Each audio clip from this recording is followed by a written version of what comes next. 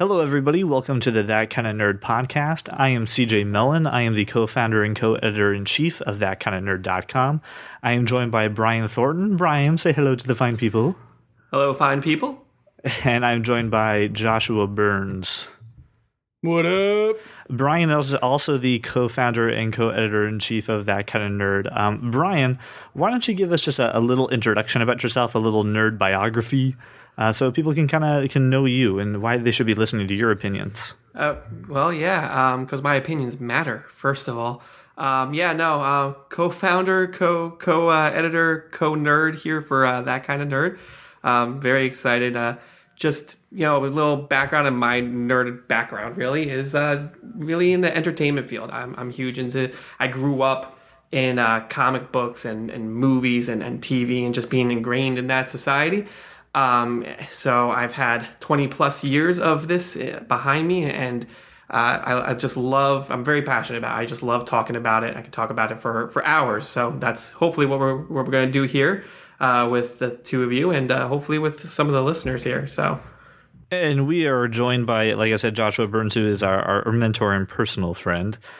Josh, you come from a different lifestyle of nerdism, if I may. So I think you kind of bring this really cool, fresh approach that Brian and I really can't supply. So why don't you give us a little background on you and your nerdy life?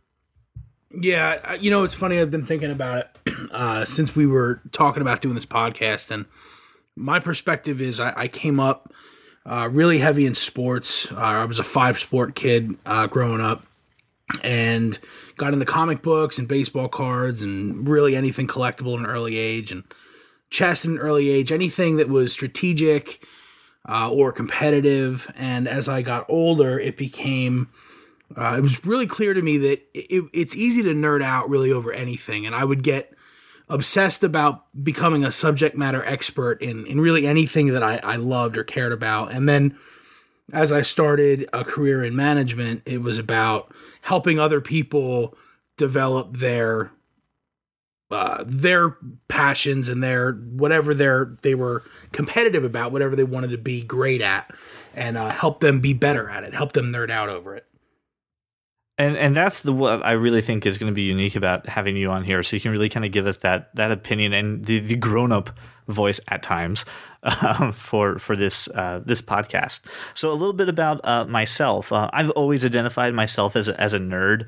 My dad is an engineer, so I've grown up with computers and writing DOS prompts and BASIC. So I've always surrounded myself with that. And then when I was younger, I started doing theaters. Then I was the theater nerd of the group. And I really started to dive into that, and I really started to kind of get into the alternative culture per se, and I started really investigating mobile phones. Josh was integral in really getting me into mobile phones and seeing how they work. And it's always just been one thing after another after another. So that kind of leads us into a little bit about what this podcast is going to be like, and what is that kind of nerd. And for me, it really started in my retail job because I was trying to explain to a customer how there's so many different types of nerds. Nerds who like Dungeons and Dragons, nerds who love comic books, who like books and movies, and the list goes on. And when the customer asked me, okay, well, what do you like? I was like, it's so hard to pin down. I have such a passion for theater, and I love movies, and I've seen some movies over 50 times. And they look at me and they had this blank expression on their face, and they're like, oh, you're that kind of nerd. And that phrasing just like wrestled through my head all night. And I was like, what the hell does that mean? What does that mean? And what does it mean to be a nerd? And it kind of led to the creation of not only this website and this podcast, but it gave me a working definition of what it is to be a nerd. And I have it as a noun, a person with a desire to consume all knowledge about a topic and a passion and share this information with the world.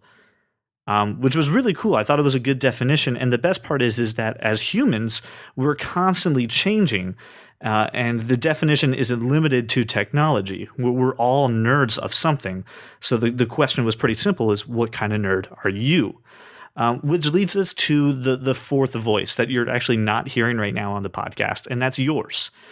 We want this to be a community-driven experience.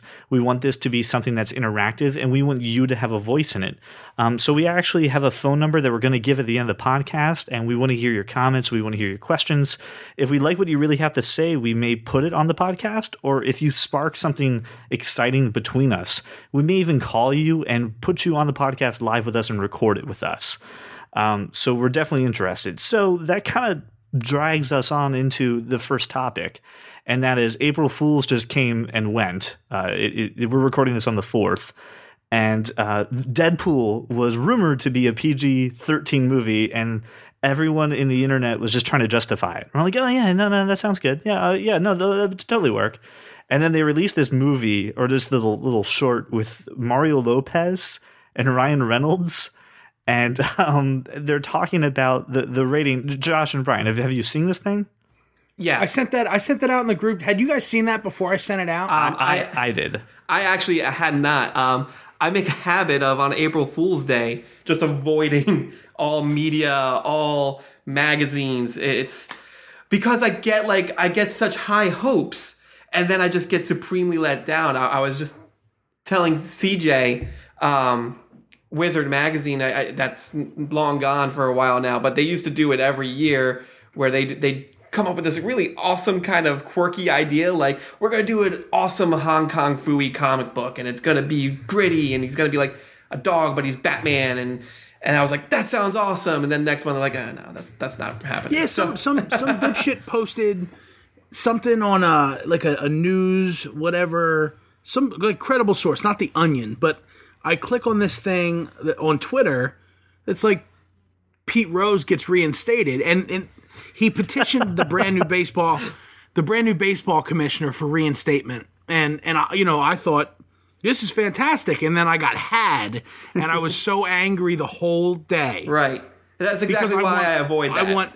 I know, and can I just also, CJ, when you were describing this kind of nerd, that kind of nerd, the whole thing that was going through my head was tall nerds, short nerds, nerds that climb on rocks. And I couldn't. Yes, there's Dr. Seuss nerds, absolutely. Yeah. Right, it was just playing through my head. That's all. So back onto the topic of this.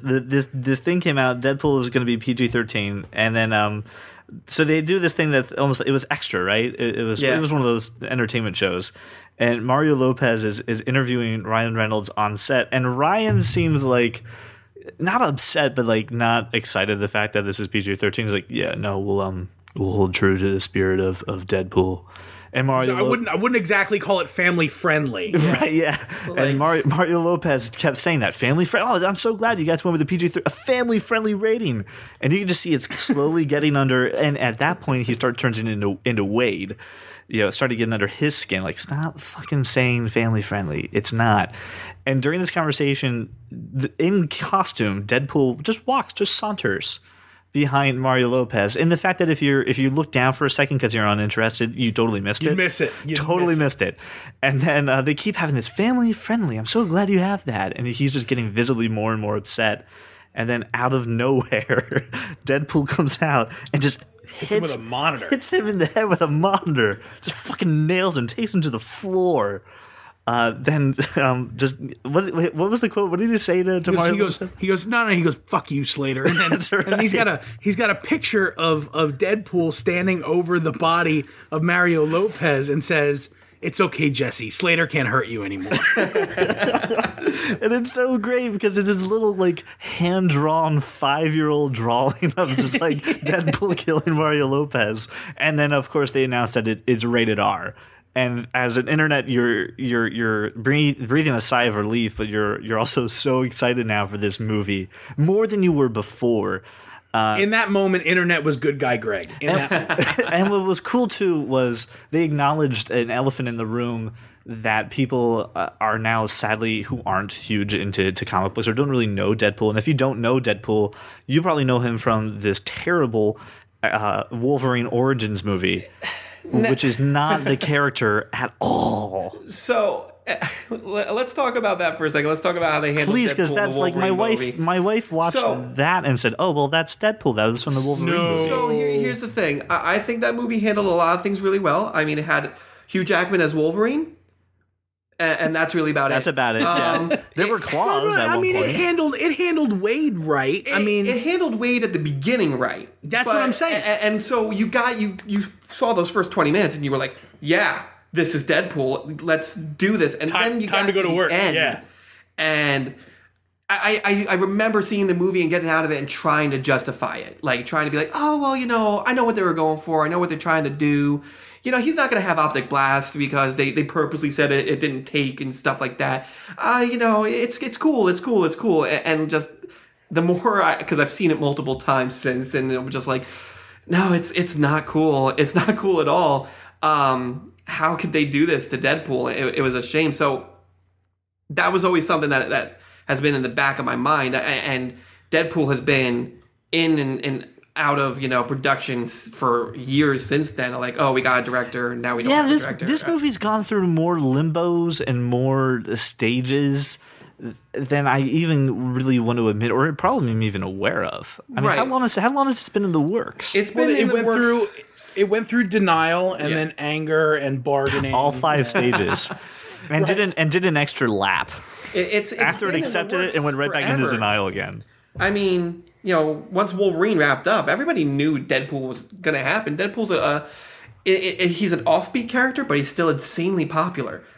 People who don't even read comic books are intrigued by the character because he's not even that relatable. He's just got this moral ambiguity about himself that people find entertaining. So it's been in and out.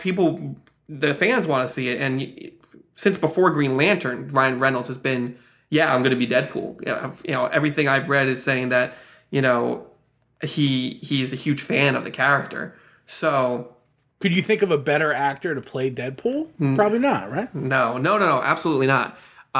He's perfect. He's got that sarcasm down so well, where he's just like talking nonstop. Kind of annoying, but you kind of love him at the same time. So I want to. So before we get too far into how Ryan Reynolds can play that character, there are some people who maybe aren't necessarily familiar as to why Deadpool is so unique in the comic book universe, or just in the universe that we're going to dive into. So, Brian, since you're our comic book expert, can you give just a little background as to why Deadpool is so different than anybody else in the Marvel universe? Yeah. Well, Deadpool. He didn't always start off the character that everybody kind of knows him as right now. He's grown into this very kind of unique person.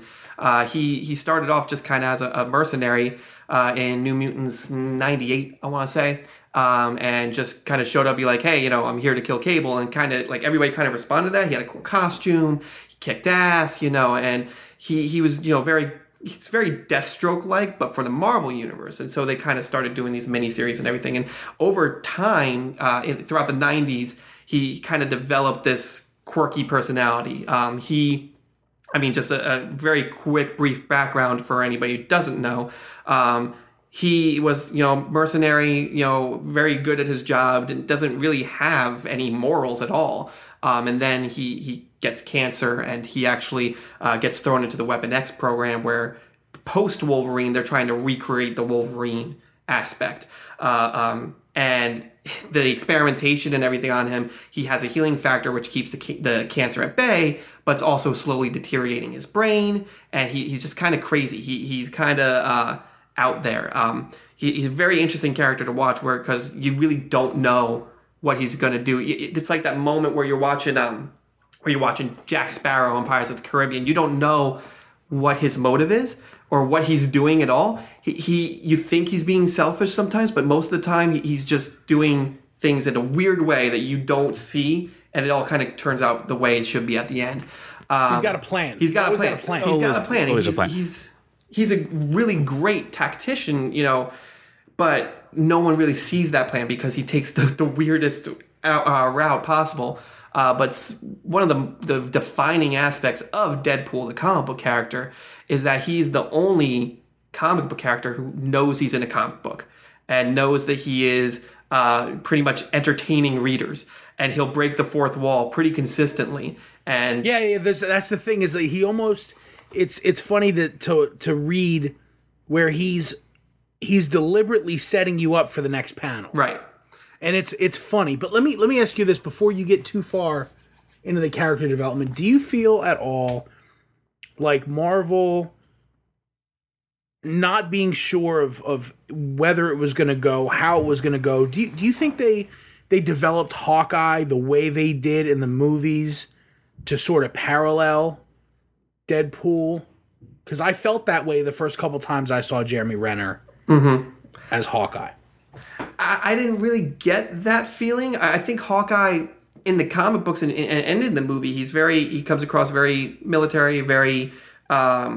It's the wisecracking. He did a lot of it. He did do a lot of it, but Hawkeye, has gone through some different phases. Right, but the comic book Hawkeye isn't that, right? He's very stoic. He's pretty stoic, especially post dying and coming back from the dead. He's been very tough as nails. Wait, are you telling me that a comic book character died and came back from the dead and came back differently? That never happened. It happens. Comics. Believe it or not, it has happened. It happened before, and it will happen many times over and over again. But yeah, I mean, he's always been a little bit more serious. And I think the thing of that too is that in that movie, in that cast of characters, I really think he was the only person that, although they've like he showed up in Thor, and that he's kind of been a little one-offy until really Avengers when they gave him time to shine. He was the only person that you could hand comic relief to at that point, and it would always seem out of character. The bit where Hulk punches Thor, it kills. But it was out of character, and that's why I'm asking the question. I feel like they set him up in the movie universe. Yeah, I feel like in the movie universe, it's not out of character for him. I think on that team, as long as we're talking about Avengers, you have Iron Man, who is always, the comic relief, always, with the quick wit and everything. And you can't always have him doing that. Sometimes Iron Man's got to be serious, and sometimes Iron Man's going to have to, kick some ass. And that's where some of the comic relief can kind of fall on. Hawkeye is probably the person who makes the most sense. You can't have Captain America cracking jokes or anything. He's the leader. He doesn't even understand the jokes half the time because he's in a completely different time zone than anybody else. So yeah, I mean, I think movie universe Hawkeye, yeah, I mean, it kind of works.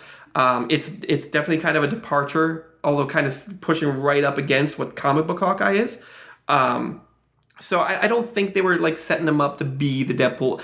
Deadpool is more than just, wisecracking. Deadpool is more than like, he doesn't take anything seriously. Like he's the guy who's just, his arm gets blown off. He's like, hey, can you give me a hand here? Like that kind of stuff. So for the listeners, basically what Brian just did, and I think you'll learn this as we go along. Brian just said, Josh, you don't know your ass from a hole in the wall. And you're wrong, right? But he did it in Brian's way. And this is the thing that I've always asked Brian, and because I love comic books and I love superheroes, but I am a lazy person, and I don't like investing time in something that I'm not 100% sure on. So Brian is the person, I'm sure I'm not the only person who does this to him, who comes up and says, listen, this movie's coming out. What comic book should I read beforehand? Or if I read this, is it going to spoil the movie? And Brian's developing a series on thatkindofnerd.com about Comics 101. And he's kind of explaining the fact that if you want to read this in tangent, this is how you should start. This is what you should do. And this kind of comes down a little bit to it is, this Deadpool movie is coming out. Just like everything when it gets made into a movie, people want to know, just a little more than the average person. This is why all those tween books sell like crazy, because you want to read it beforehand before it comes out into theaters. So my question to you, Brian, is just seeing what we've seen and knowing Deadpool as a character, do you think this is something that you have to read the comics in order to get, or is this something that you should in order to really get it, or can you go into this fresh and still be entertained and still feel like this is going to be a good thing? And I know we've seen zero from the actual movie, so I'm asking you to make a prediction into the future. Yeah. Well, it's funny that you say that because I do get that question a lot, and I get that question about the reason I read Spider-Man research? Big time is because I asked you how do I get into Spider-Man. So good. Anyway, I think the movies in general are doing a very good job of giving the viewer the information that they need and not having to actually read anything beforehand. You don't need to know spit about Iron Man before going to see Iron Man 1, and you still can enjoy it. You still can feel and understand what the character's about. And I think, I think Deadpool's going to be no different. I think they're going to give you enough backstory and give you some time to kind of digest who this character is. But on the flip side of that, reading the comic book, whether you do it beforehand or afterwards, it just kind of gives you more appreciation for the character and for that movie. Well, I think if you read Iron Man comic books and Iron Man crossovers and team ups as you were growing up, then the movies sort of redeemed the character for you. Versus where I think Deadpool is so sort of fresh to most people because they haven't dove that deeply into comic books like Guardians of the Galaxy. It could be whatever. And it's going to be a good character, and there's going to be a lot of development. Plus, and you had mentioned Cable earlier. For anybody who's read any of the Cable stuff, Cable's a wisecracker too. So there was a lot of good back and forth there, and I hope they work that into the Deadpool series. Yeah, I mean, I think that would definitely be cool to see in like a second and third movie, seeing Cable kind of show up, because Deadpool, again, like I said, he's got a lot of loose morals, and he doesn't fit well in with the Marvel universe. He tries to be a hero. He tries to be an X-Man, and they're just like, you're not, you don't get what we're about. He tries, and like halfway through a story, he's like, fuck it, this isn't me at all. Right, and he knows that, and Cable is like, it's probably his best friend in the entire Marvel universe, because he's the only guy who not only puts up with his stupidity and still gets the job done, but kind of keeps him grounded as well. When he starts kind of going off the deep end, Cable's the guy who pulls him back in and says, Wade, we gotta go do this now. Stop, staring at Siren's ass or something. Like, it's a great kind of relationship that they have. So I think that'd be cool to see kind of develop in subsequent movies that I'm sure they will make, because I'm pretty sure this movie is going to rake in a whole lot of money. Not only do you have a huge name like Ryan Reynolds, but you have the entire comic book community who's going to, hop on board with it as well. So it's going to be really interesting to see how this movie turns out. I'm super, super excited. Is this the first rated R movie that Marvel's doing? Yes. No, actually, Punisher Warzone was rated R. Ooh, if anybody saw it, it was it wasn't Marvel per se. It was Marvel. Marvel Studios. Marvel Studios. No, that's what I mean. Is this Marvel Studios' first rated R venture? This is technically not Marvel Studios either. Deadpool is still owned by Fox. So, Marvel's going to do what they do best, and they're going to throw money at it and kind of try to have a controlling hand in it, like they did with every X-Men movie and the Spider-Man movies, for the characters that they don't have the rights to do those movies for. But this is technically a Fox movie, so it's going to be the second superhero rated R. Actually, if you're counting Blade, it would probably be the third superhero rated R movie. I'm going to come out and say I like, just so that I can be on record, I like all the Punisher movies. I like Dolph Lundgren. I like Thomas Jane. I like this. I like Warzone. I can't remember the guy's name, but he had that crossover. Ray Winstone. He was in the other guys, and I loved him in that as well. But so, and this is kind of off the beaten topic. I mean, I love those movies too.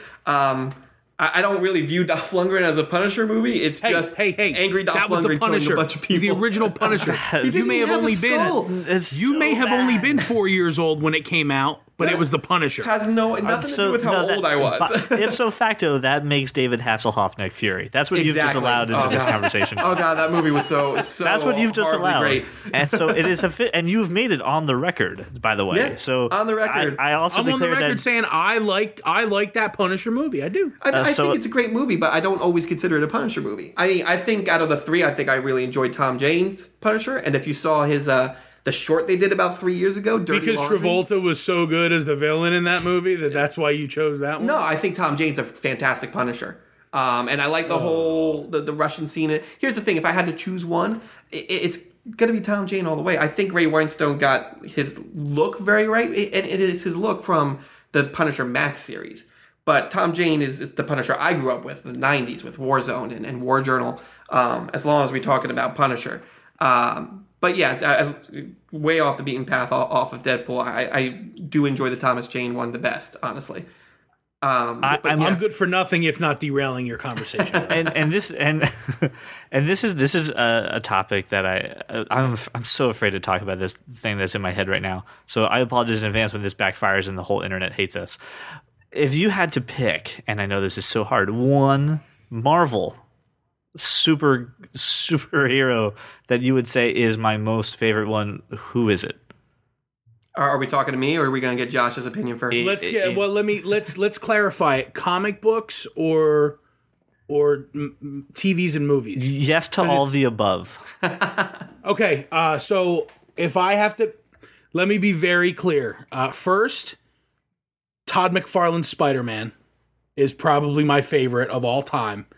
But Robert Downey Jr.'s Iron Man is the best comic book character on the screen as far as I'm concerned. But just Todd McFarlane's Spider-Man series is what made me fall in love with comic books, and especially as a young kid, as a collector.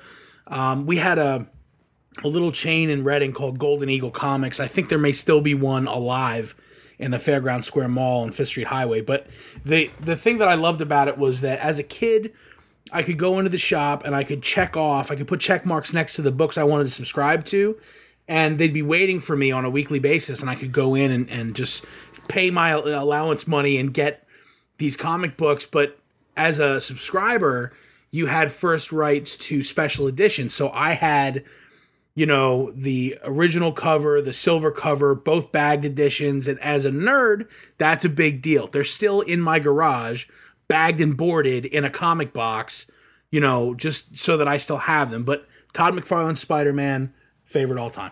What I took away from that was go raid Josh's garage and get rare comic books.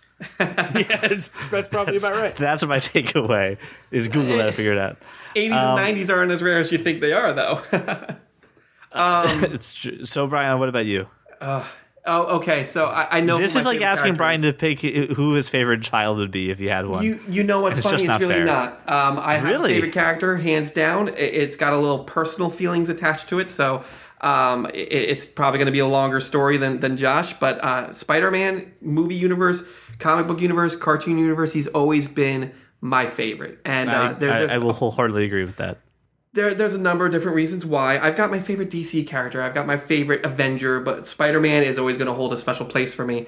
I started collecting comic books when I was 7, so 20 plus years ago now. And I remember the day I got my first Spider-Man comic book. It was one of my favorite memories, walking in the Redner's grocery store with my dad, and there's this spinner rack of comic books. And my brother was going to get an X-Men book. The X-Men cartoon was huge at that time. They had released X-Men Adventures to kind of go in line with that. He was going to get X-Men Adventures, and because I didn't know any better, I wanted to do everything my big brother wanted to do, I was going to get the same exact comic book. And my dad said, get something different. Get something different from your brother. Try to do something different for yourself. He's like, I've always been a huge fan of Spider-Man. And I remember the book. I have it framed in my room, and it's not even that special to anything. It's not worth any money. It's just special to me because it was my first comic book ever. It's Spider-Man number 56. It's in the middle of the Clone Saga, and it's got 2 Spider-Mans on it. So I'm 7 years old. I'm like, holy crap, there's 2 of these guys? That sounds awesome. It's got Jackal just clutching Scarlet Spider around the neck, and Spidey's swinging in to save him.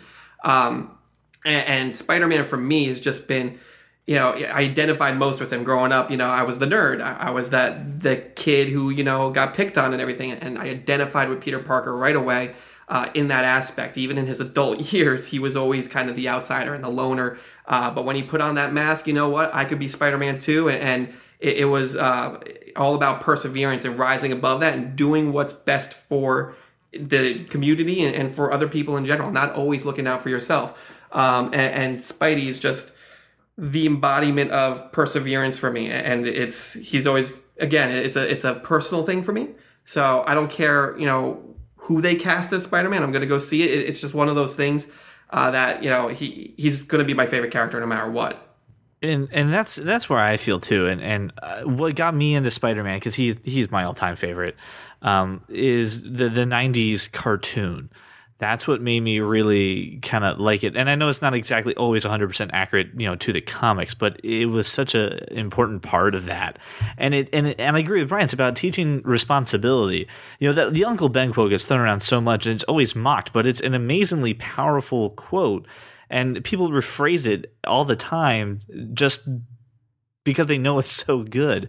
But what I really liked about it, what really drew it to me, especially as I matured, was an interview I heard with Stan Lee where he said the greatest part about Spider-Man is that he is covered head to toe in a costume, and he can be literally anybody. There's no race, there's no anything that could stop him from being anybody that wants that responsibility, anyone who wants that power, that can handle it. And I thought it was such a unique idea to kind of show that, this can be anybody. And we have so many different people in the Spider-Man universe who are now Spider-Man. It's not always Peter Parker.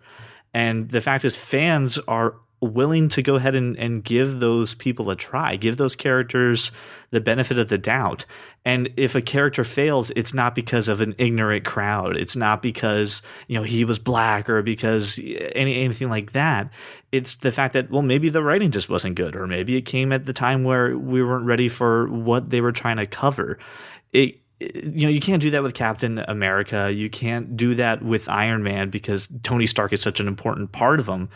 Spider-Man really lends himself to let anybody do that. And I thought that was such a unique idea that my tiny little brain, my 13-year-old, I'm a philosopher brain, just soaked it up so much. And I've never looked back. Yeah, well, he's a normal guy. He may have these super radioactive spider powers, but at the end of the day, he gets home, he's got to get to work, he's got to get to class. And if he doesn't, there are real consequences either for him or his family. And he shoulders so much responsibility between balancing his personal life and his superhero life that you're just like, holy, I go to school, I have a job, like, I could be Spider-Man too, type of thing. But yeah, I mean, hands down, no ifs, ands, or buts about it. I have much love for so many other characters in this comic book world, but he's always going to be top no matter what. So going along the lines of April Fools, and initially how we arrived with Deadpool, there was one more April Fool's story that caught my eye, and I actually think this is so cool.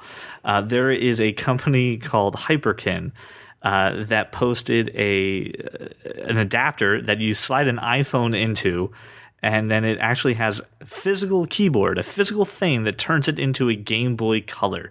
And it would allow you to actually play legitimate Game Boy Color cartridges and do it on the iPhone. And when you first see it, you kind of know it's April Fool's right off the bat. But it started gaining so much traction that the company now has officially greenlit a prototype, and they're going to make it due to the demands of nerds. And I don't know if you guys have ever done this. And Josh, you and I have owned Android devices before, so you know that ROMs and emulators on those things are so easy to install and get to. Have you guys ever tried playing classic, Game Boy games on a mobile device?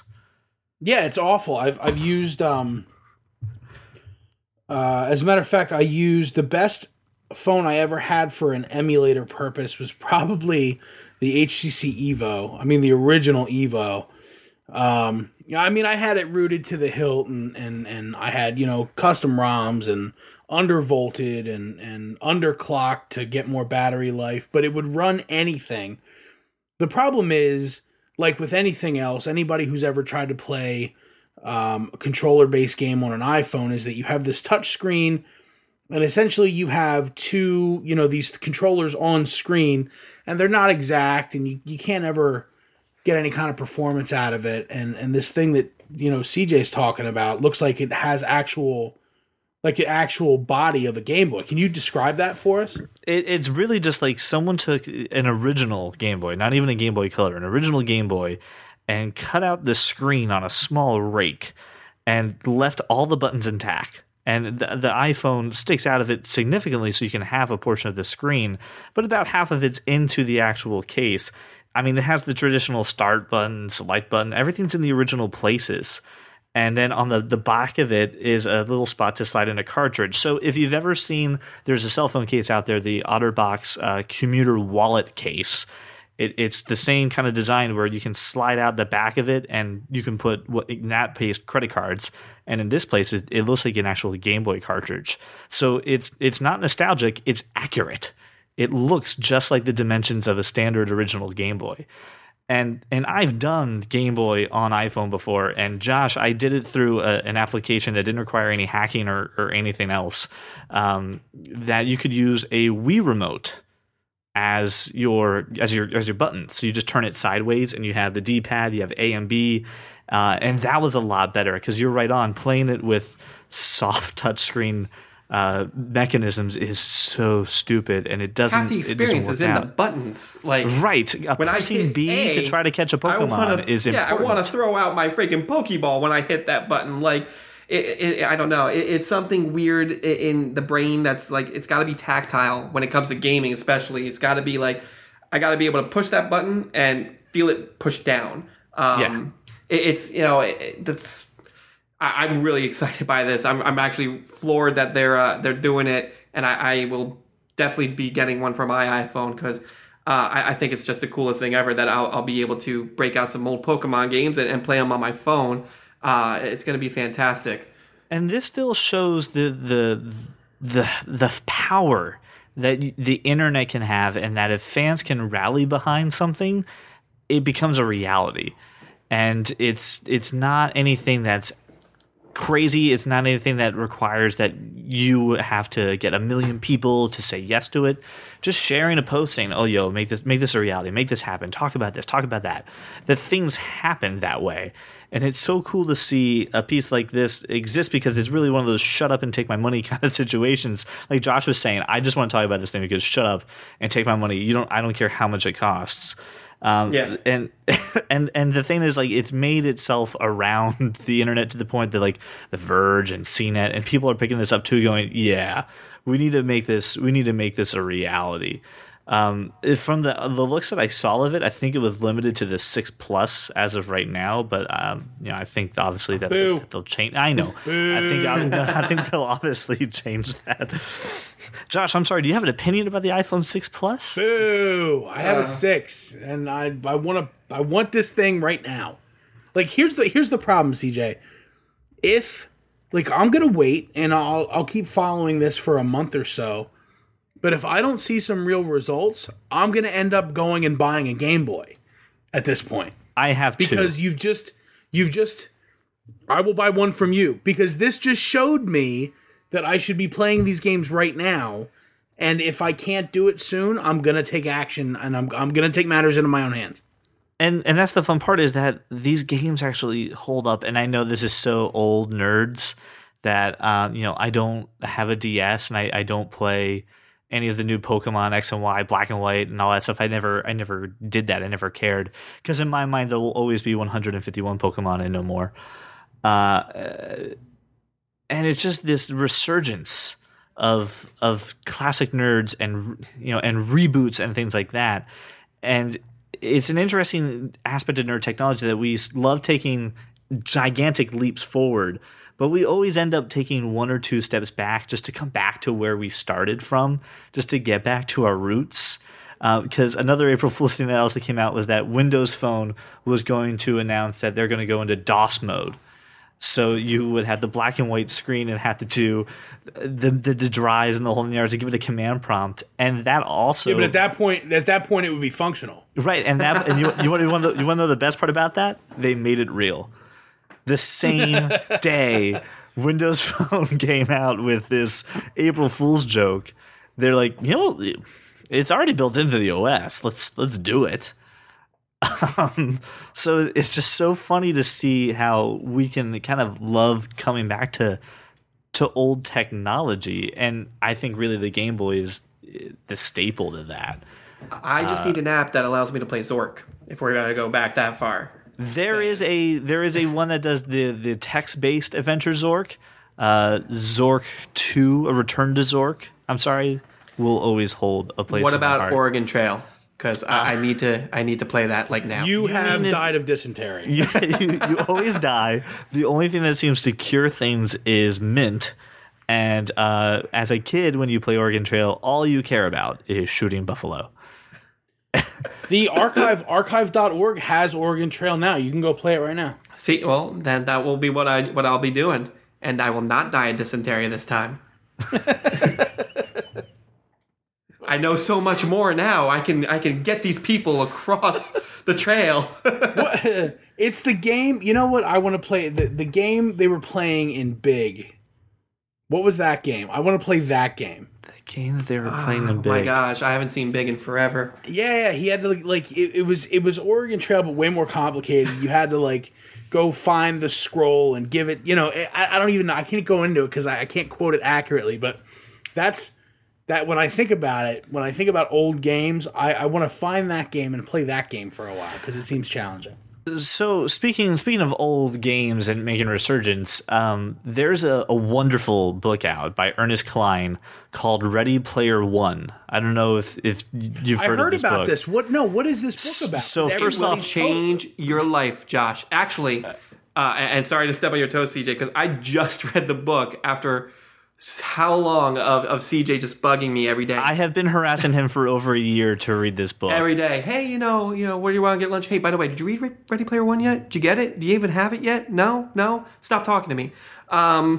It's right up the nerd alley, and it spans generations from people your age, Josh, all the way to people our age. I think it's on the nerd that whole must-read 7 list. years. It's that whole 7 year journey. Listen, a lot happened in that 7 years. Seriously, especially pterodactyls left the planet. I didn't have to worry about. In that 7 years, what really happened was stuff like Pokemon. I don't identify. I don't understand it. So you don't understand the need to catch them all. I really don't even know what it is. I have no idea. People talk about it, and I literally shut off. I glaze over.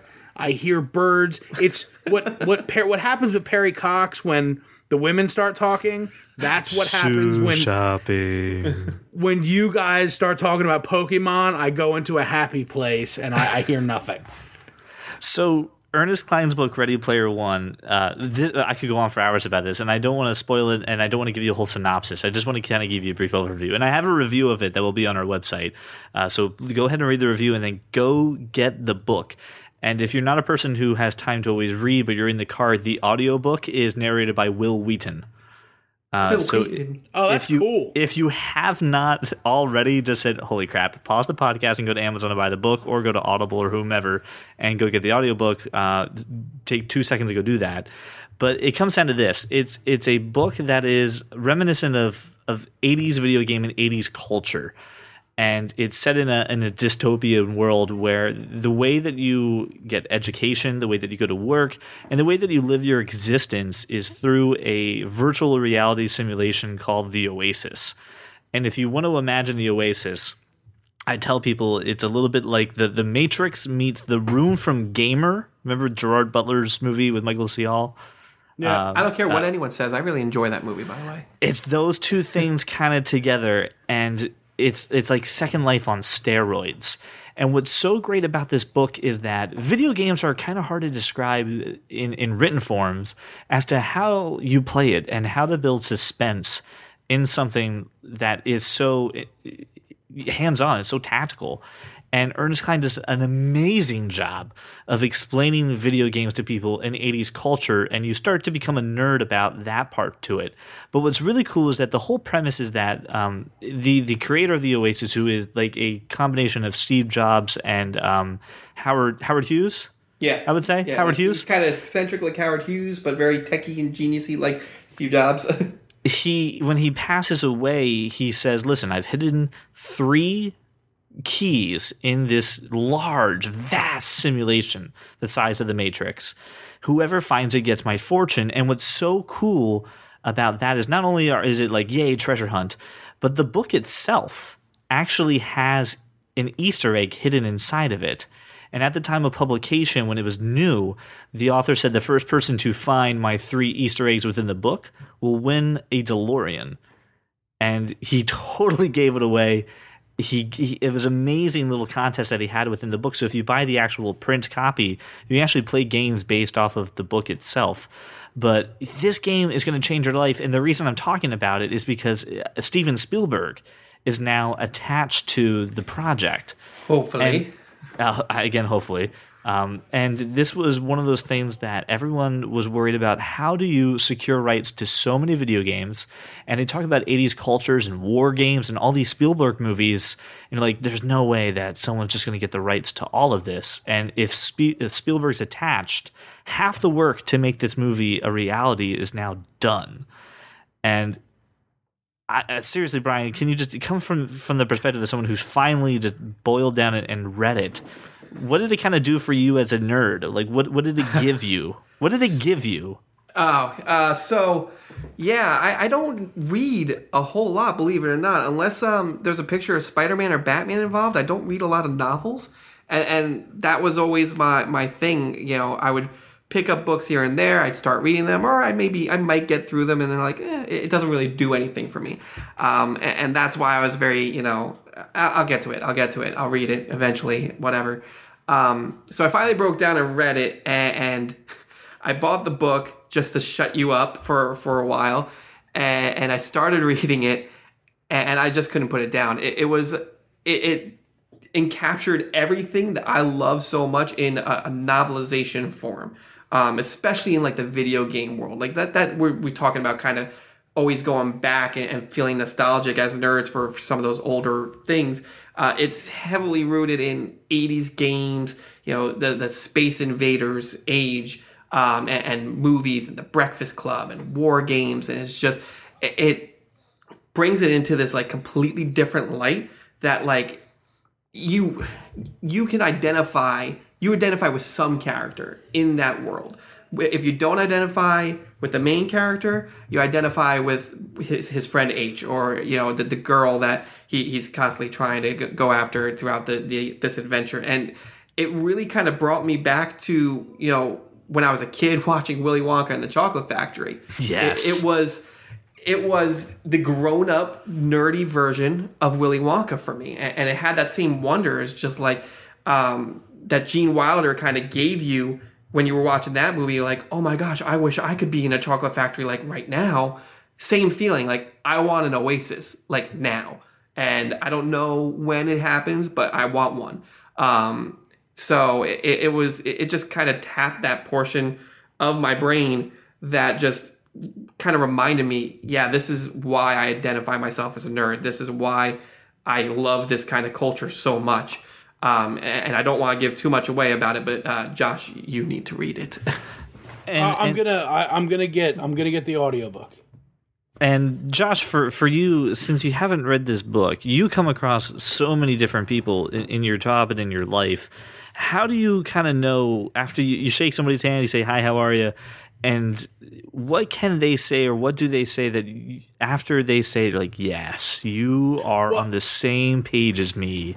So the thing that I do is, you know, I'm in front of a different crowd or group of people probably 4 times a day on a cycle of every 6 weeks. So I meet new people every day of my career. It's amazing. And what I like to do, whether it's in a group setting or one-on-one, is use analogies or, you know, drop subtle hints or say things.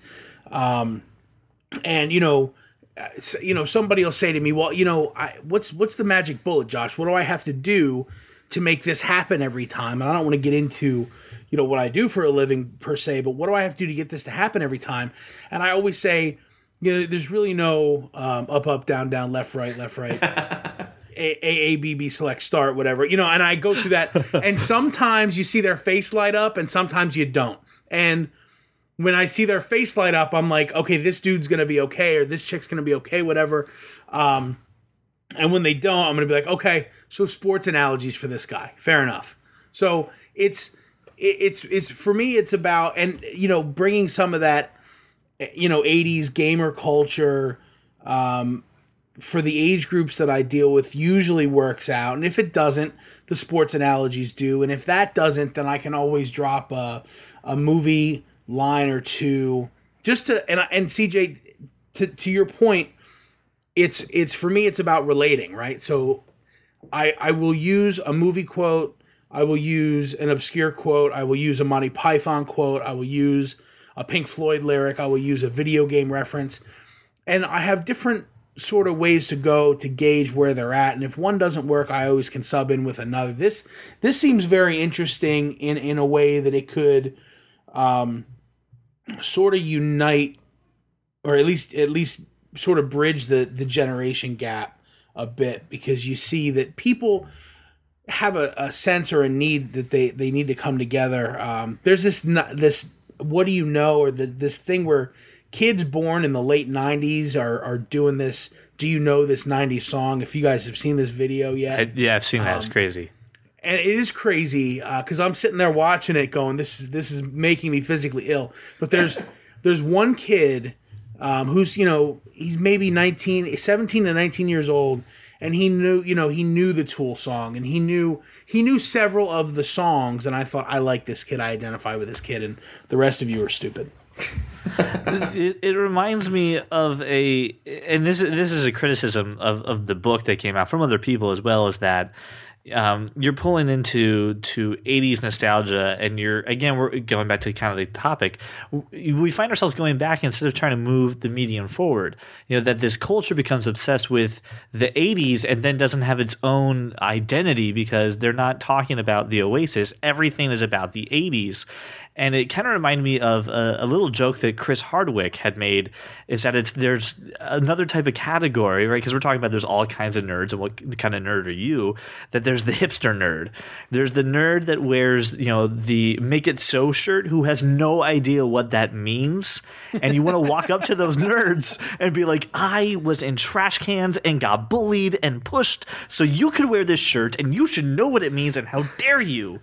And it just happens to bring up those feelings where just like we're starting to go backwards. People are now watching again and bringing back into pulp culture Star Trek Next Generation, original Star Trek. I mean, it's on The Big Bang Theory all the time too.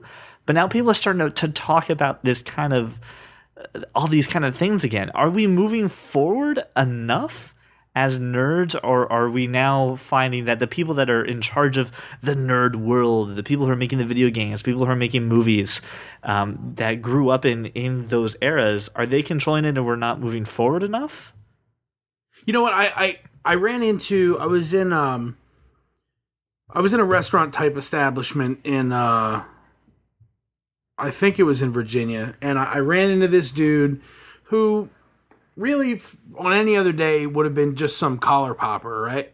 And he had on a shirt.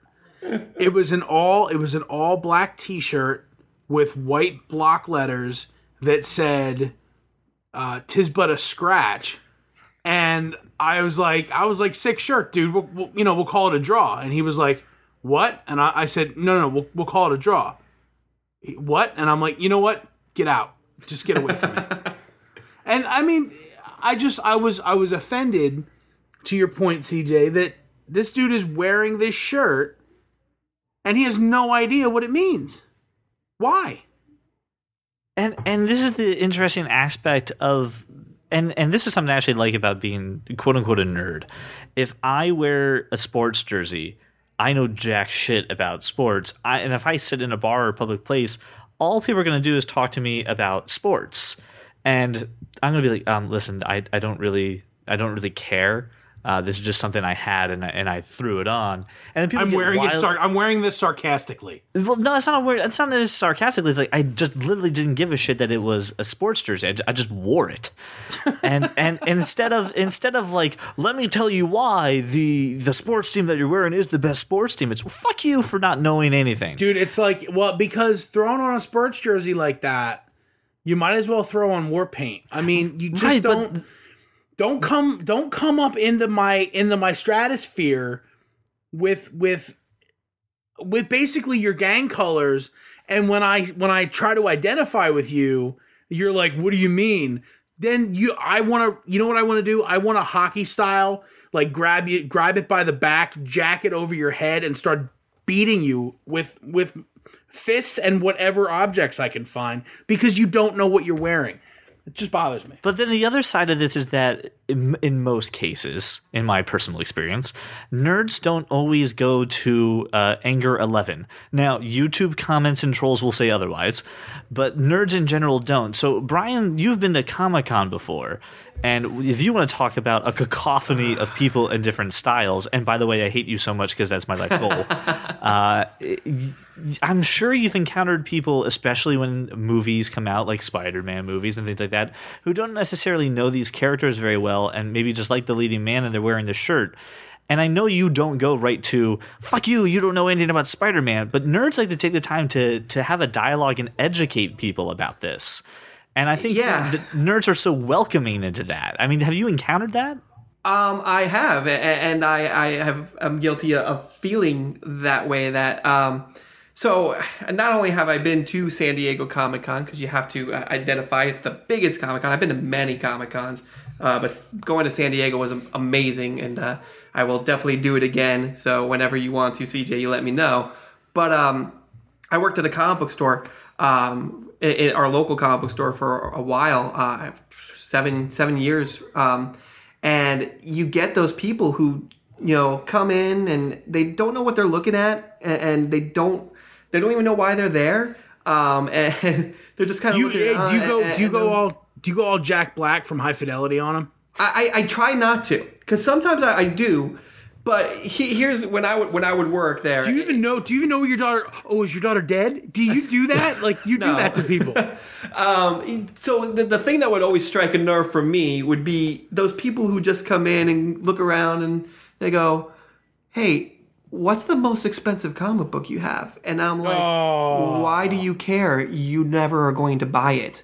But I'll answer their question. I'll be like, "Oh yeah, it's Submariner #1." Right, but the first inkling isn't to not just go nerd rage and kick him out of your shop. It's to educate them. And I'm guilty of that CJ, let's be clear. The first instinct is to go nerd rage and kick them out of your shop. You have to subdue that. Yeah, you quell that down, whether you're in the shop or when you're on the street, because I run into this on the street too, or in our retail jobs that we've all been a part of, where, I'll see someone with a Superman hat or a Spider-Man hat, be like, "Hey, nice hat." And they're like, "Oh, yeah, I just like the colors." Like, you couldn't find another red and blue hat. You had to pick the one that kind of speaks to me. That's fine. Just go away. But you quell that initial feeling. And I think it's because you're right. I've spent time in the lockers, or alone on the playground, getting made fun of when I'm holding my X-Men comic book or my Spider-Man comic book. And now that it's becoming that these people who used to be the ones ridiculing me are kind of interested in it, I'm like, "Oh my God, welcome to my web. Come here. Let me teach you everything that I know about this stuff." I have a very particular set of skills I've acquired over a long career of comic book collecting. So after I we quell now that owe rage, Liam Neeson money. We don't have the money for that. But after I quell that rage, I'm just like, "Yeah, let me teach you. Let me show you how cool this is and how really fun it can be, and you should be really into this too." So I think we are growing as a nerd culture, if that's really the question you want to pose. I think these movies have done, been the springboard to it's cool to be a nerd type thing. Not that I've I'm finally part of the cool crowd, but suddenly the cool crowd's coming to me and be like, who is this guy? Like, what's this Quicksilver guy's deal? And I'm just like, "Do you have about 34 hours? Because I can tell you his entire deal." So it's really exciting, I think. Do we think that maybe just in our personal experiences, are we just the exception to the rule, or are we becoming the social norm? Nerds who are more open and are more willing to share. I think. Go ahead, Josh. You're absolutely right, and I think that the reason for that is that it became cool for a while to, Foursquare check-in, Twitter check-in, Facebook check-in, and what ends up happening is people start checking in on social media at social events and bars and clubs and whatever. And look, checking in isn't that's not popular culture, right? That's nerd culture. That's that social media sort of linked that. And I think that what ends up happening more often than not is, you'll be in a conversation at a public place and someone will overhear it and want to take part in that conversation, which, by the way, social media has also made that okay, right? People just sort of jumping into conversations and the group circle widening and inviting more people in, to where I believe that, for lack of a better term at this point, I'm not going to say nerd, because at the beginning of the podcast I said anyone who is a subject matter expert and wants to share that knowledge, I would consider that a level of nerdiness, right? Because you're so engrossed in what it is to be a subject matter expert that I think in most cases, unless you're completely socially inept, you want to share that with people. And getting into whether it's debate, which I also love, or just a sharing of ideas, which is cool. It's happening more and more in public, and if you saw me in public and Brian and CJ with me, you'd probably be like, this dude doesn't seem like he'd hang out with these guys on a regular basis, right? And it's not a certainly not an indictment. It's just I have a sort of different look to me, right? When I'm out in public, I've got the fitted hat backwards, and I sort of go ahead. You could say it, CJ. For the audience, I want you to imagine Turtle from Entourage and just put a bigger beard on him. Right. So you've got a bit of that, and I think that there is a breaking down of the walls, and not so that people are like shocked that the nerd culture is out there, but that it's becoming less and less and less. And I cite the Big Bang Theory in that these people don't live any differently than anybody else. The conversations may be different, but they have the same needs, wants, desires, and the same sort of social scale, so to speak, that even within that separate world, and we can all admit that the Big Bang is hyperbole, but within that world, there are absolutely different social classes, to where, Howard being an engineer is sort of, on the lower rung of that as far as Sheldon's concerned, and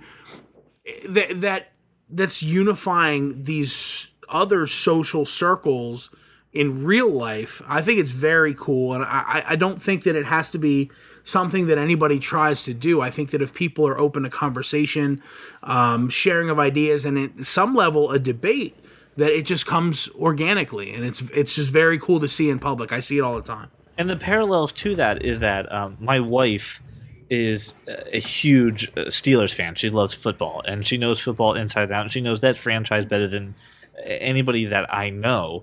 And when we're dating, I'm like, well, okay, common interest. I got to find something. Sports is not it.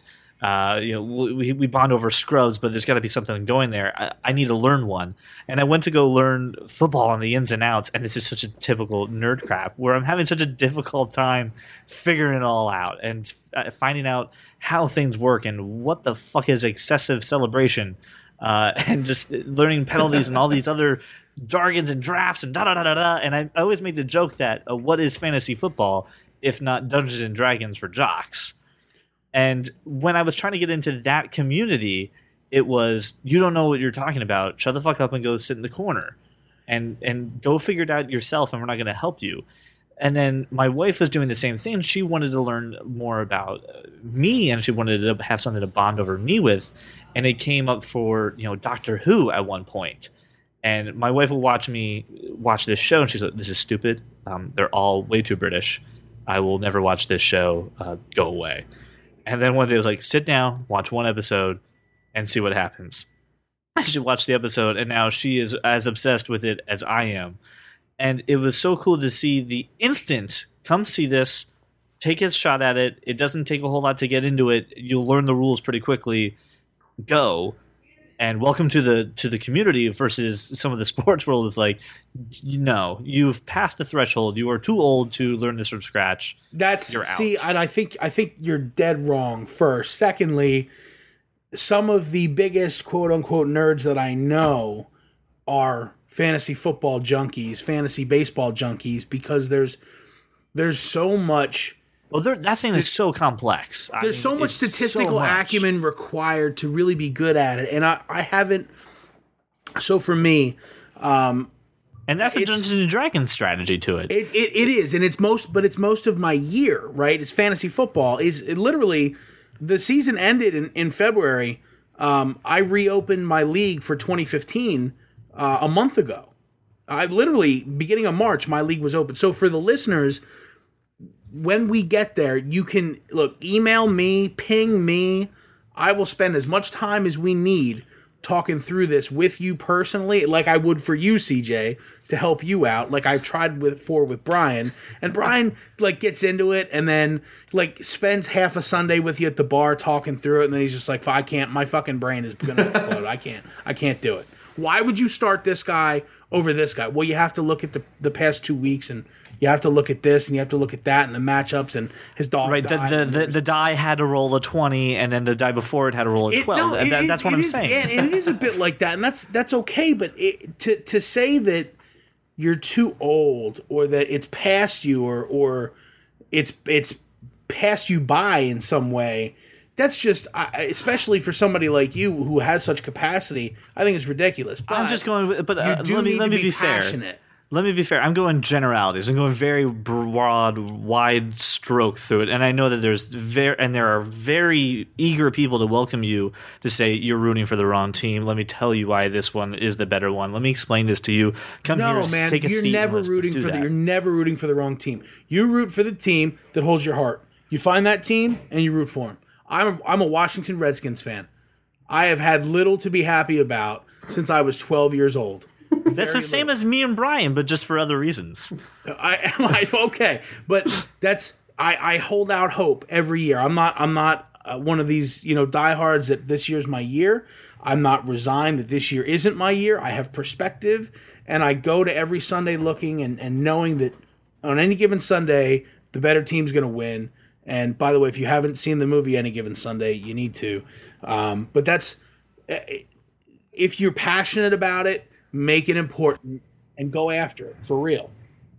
So that kind of brings me to the part of this, in that this is what I'm talking about when I talk about that kind of nerd, is that we have so many different things that we get excited about and drive us and really kind of can unite us, because the three of us, while we have a lot of similarities, there are so many other big differences between us that, just like Josh said earlier, if you saw the three of us hanging out, you'd be like, okay, this doesn't make sense all the way. There's something not statistically right here. The integers are off. But that we can all stay united with a common cause. So this brings us to, like I was telling you, the fourth voice. And this is you. And the question I kind of posed towards the end, I think is a cool place to start off, but please don't let it be a limitation to you. And I kind of want to hear an experience or your stories or your thought about being welcomed into the nerd culture or to a part of it, or something that you didn't expect to find. So I have 2 phone numbers for you that you can call to leave a message and give us your thoughts. Just as a note of fair use, if you do leave a message, just know that we may go ahead and record it, so your consent is given by leaving these messages. So I have 2 numbers, so if you got a second, here we go. I have 484-373-4119. Again, that's the Northeast Reading number? That is a Northeast Reading number. 484-373-4119. You can also email us at podcast@thatkindofnerd.com. Please make sure to visit the website, thatkindofnerd.com. We have articles about some of the stuff that we talked about. Brian with Comics 101. I'll have Ready Player One on there as well. Please make sure you can read those articles and contribute. And we do want to hear from you. So Brian, I want to thank you for your input, and thank you for your time and your expertise with Deadpool and everything. And Brian, Josh, thank you for helping us, like I said, branch that conversation to areas that we normally wouldn't cover. Does anybody have anything else they want to add before we get done with this? No, I just want to say how excited I am to kind of get this up and running and kind of start this podcast and kind of bring this culture into the light some more, and I'm really looking forward to seeing where this is going. I remember the day you came up with the name for the site, and you ran up to me and you're just like, I just had the best conversation with the customer. I thought of a name for the site, and that was almost a year and a half ago, and so here we are, and hopefully this is going to kind of expand from what kind of nerd are you to all kinds of nerds, the sports nerds and the jock nerds and, the comic book nerds and the car nerds and all that other stuff. I'm really looking forward to this. So thank you, CJ, for including me. And Josh, thank you so much for being that voice of derailment and, bringing a different take on the word nerd into with us here.